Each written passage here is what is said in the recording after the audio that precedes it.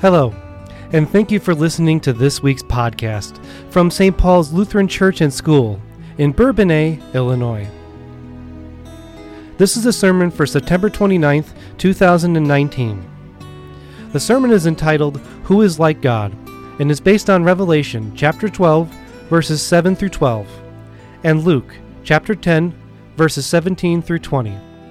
It was preached by Associate Pastor Mike Hannell.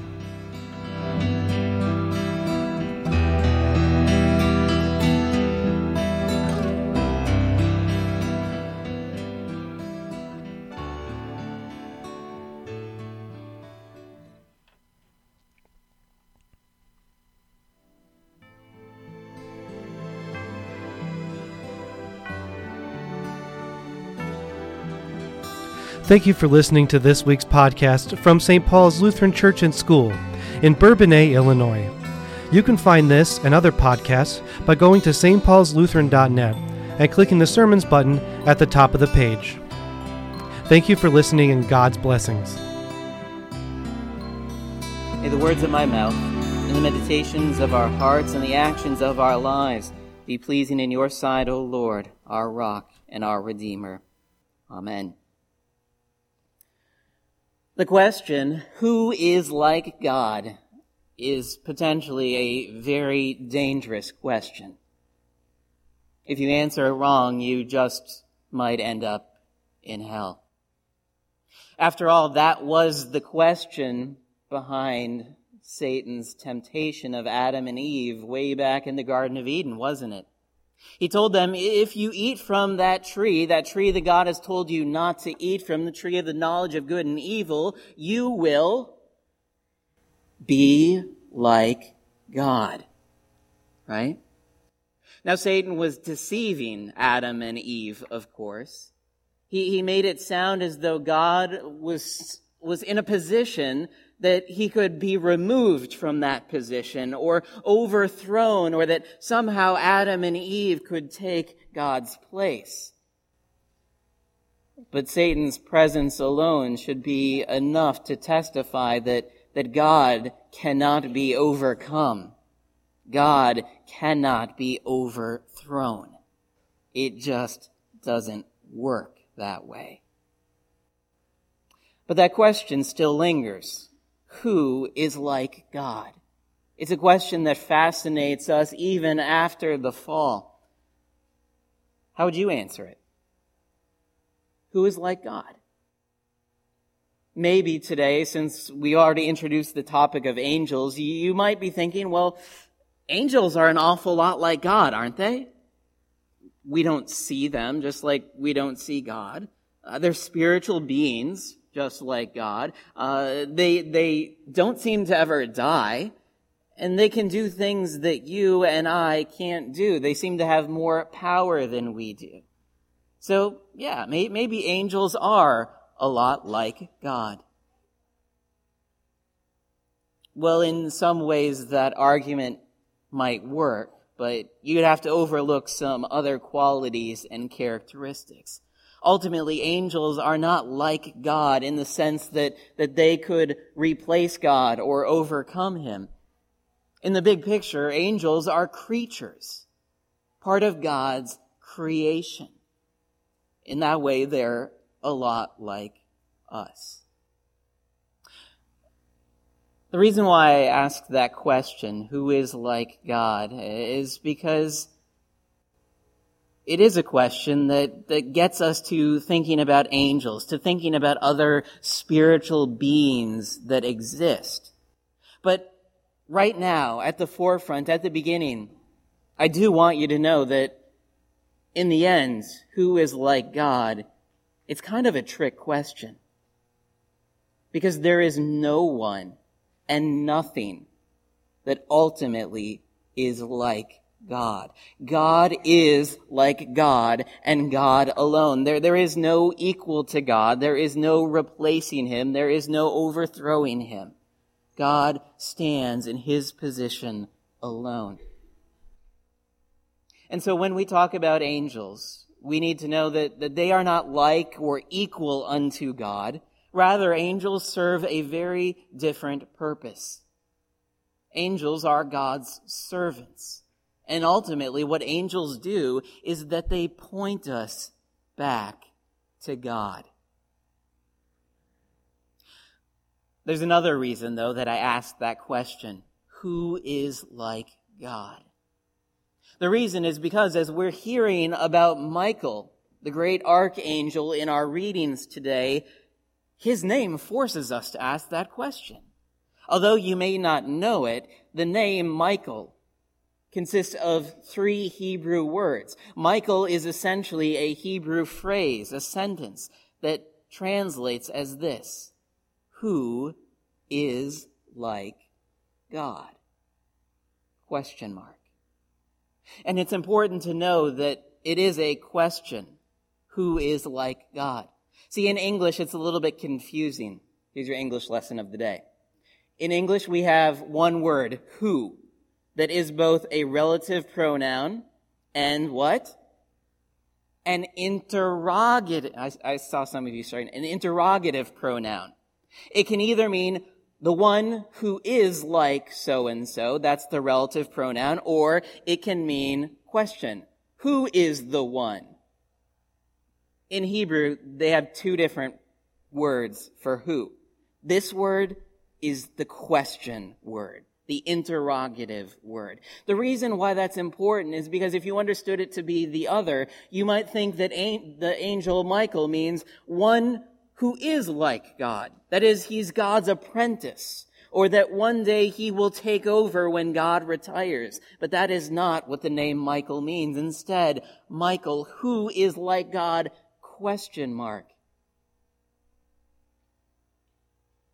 Ask that question that we said really has no answer. The answer, who is like God, is no one. God himself is alone like God. In other words, the name Michael is an invitation to confess God's great might and power and authority. That God is God over all and there is no other. The reason why that's especially important to keep in mind with Michael is that Michael is also given titles in the Bible, words like great prince or archangel. And that leads us to think that Michael is really, really special and really important. And while that's true, where does all the power and authority that Michael has come from? It's not his. It came from God. God gives him that power and authority.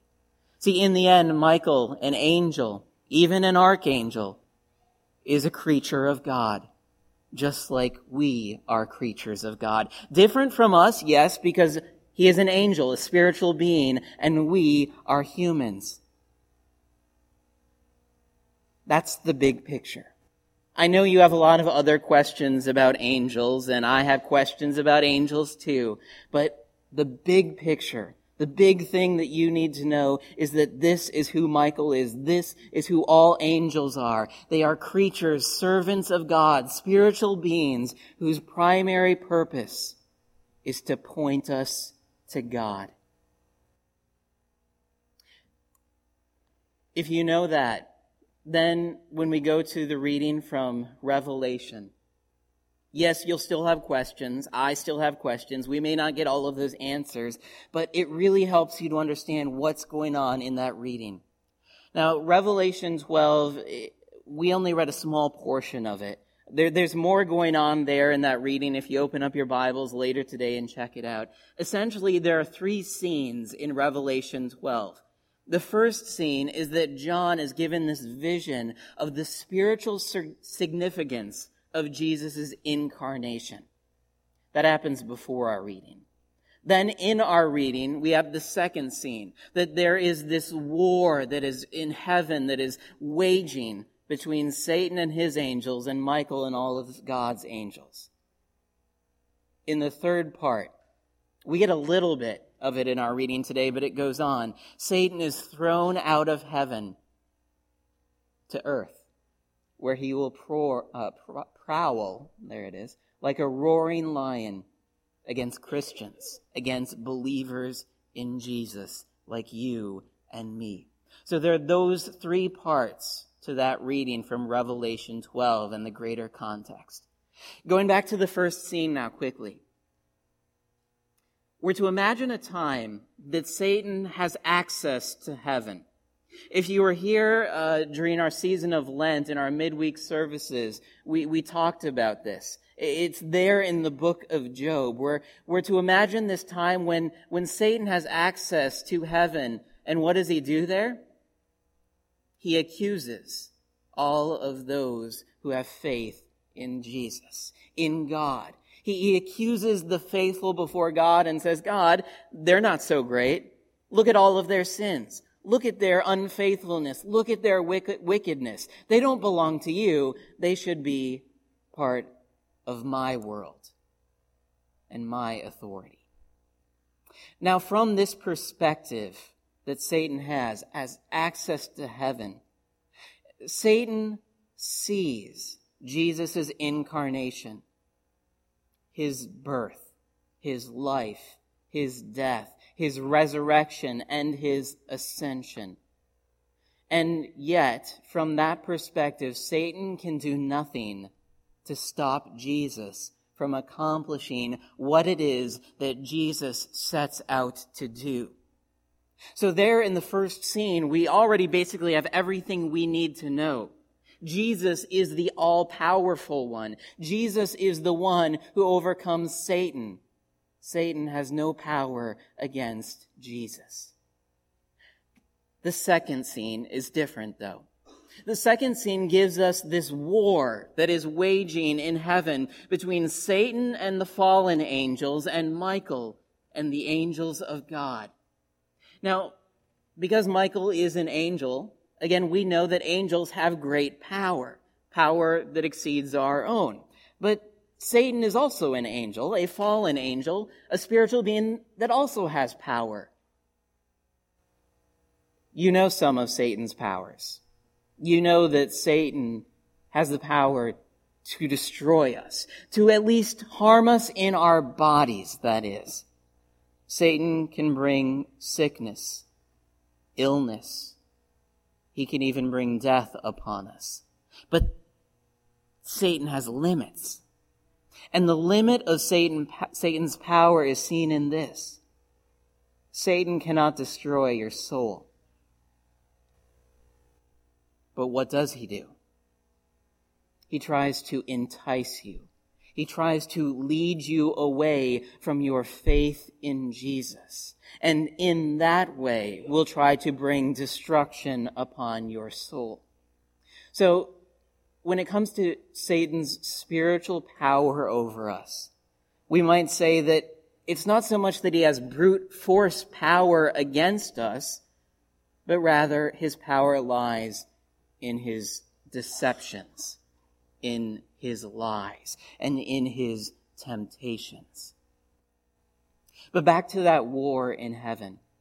Satan and Michael are at war against one another. They're both spiritual beings, so what can they do to one another? In the end, it's kind of like a stalemate. Neither the one side nor the other gains an upper hand. Instead, the war just sort of prolongs. But then it changes, doesn't it? It changes, and Michael ends up being victorious. So what happens to give Michael the upper hand? Does he go back home and eat some of his spinach? Does he go and find a bigger sword to beat Satan back? No. See, here's where it's easy to start to think that Michael is the all-powerful one, and this reading is all about Michael and his great power as this archangel, when that isn't at all what it's about. You hear it in the reading. You hear what causes the change. Salvation belongs to our God and to the Lamb. Everything changes because of the Lamb, because of Jesus. Everything in that war changes because Jesus has come and Jesus has died. And Jesus rose again on the third day. And the reason why Jesus dies is because he takes on himself our sins. And as Jesus takes on our sins, we then have forgiveness for our sins by our faith in him.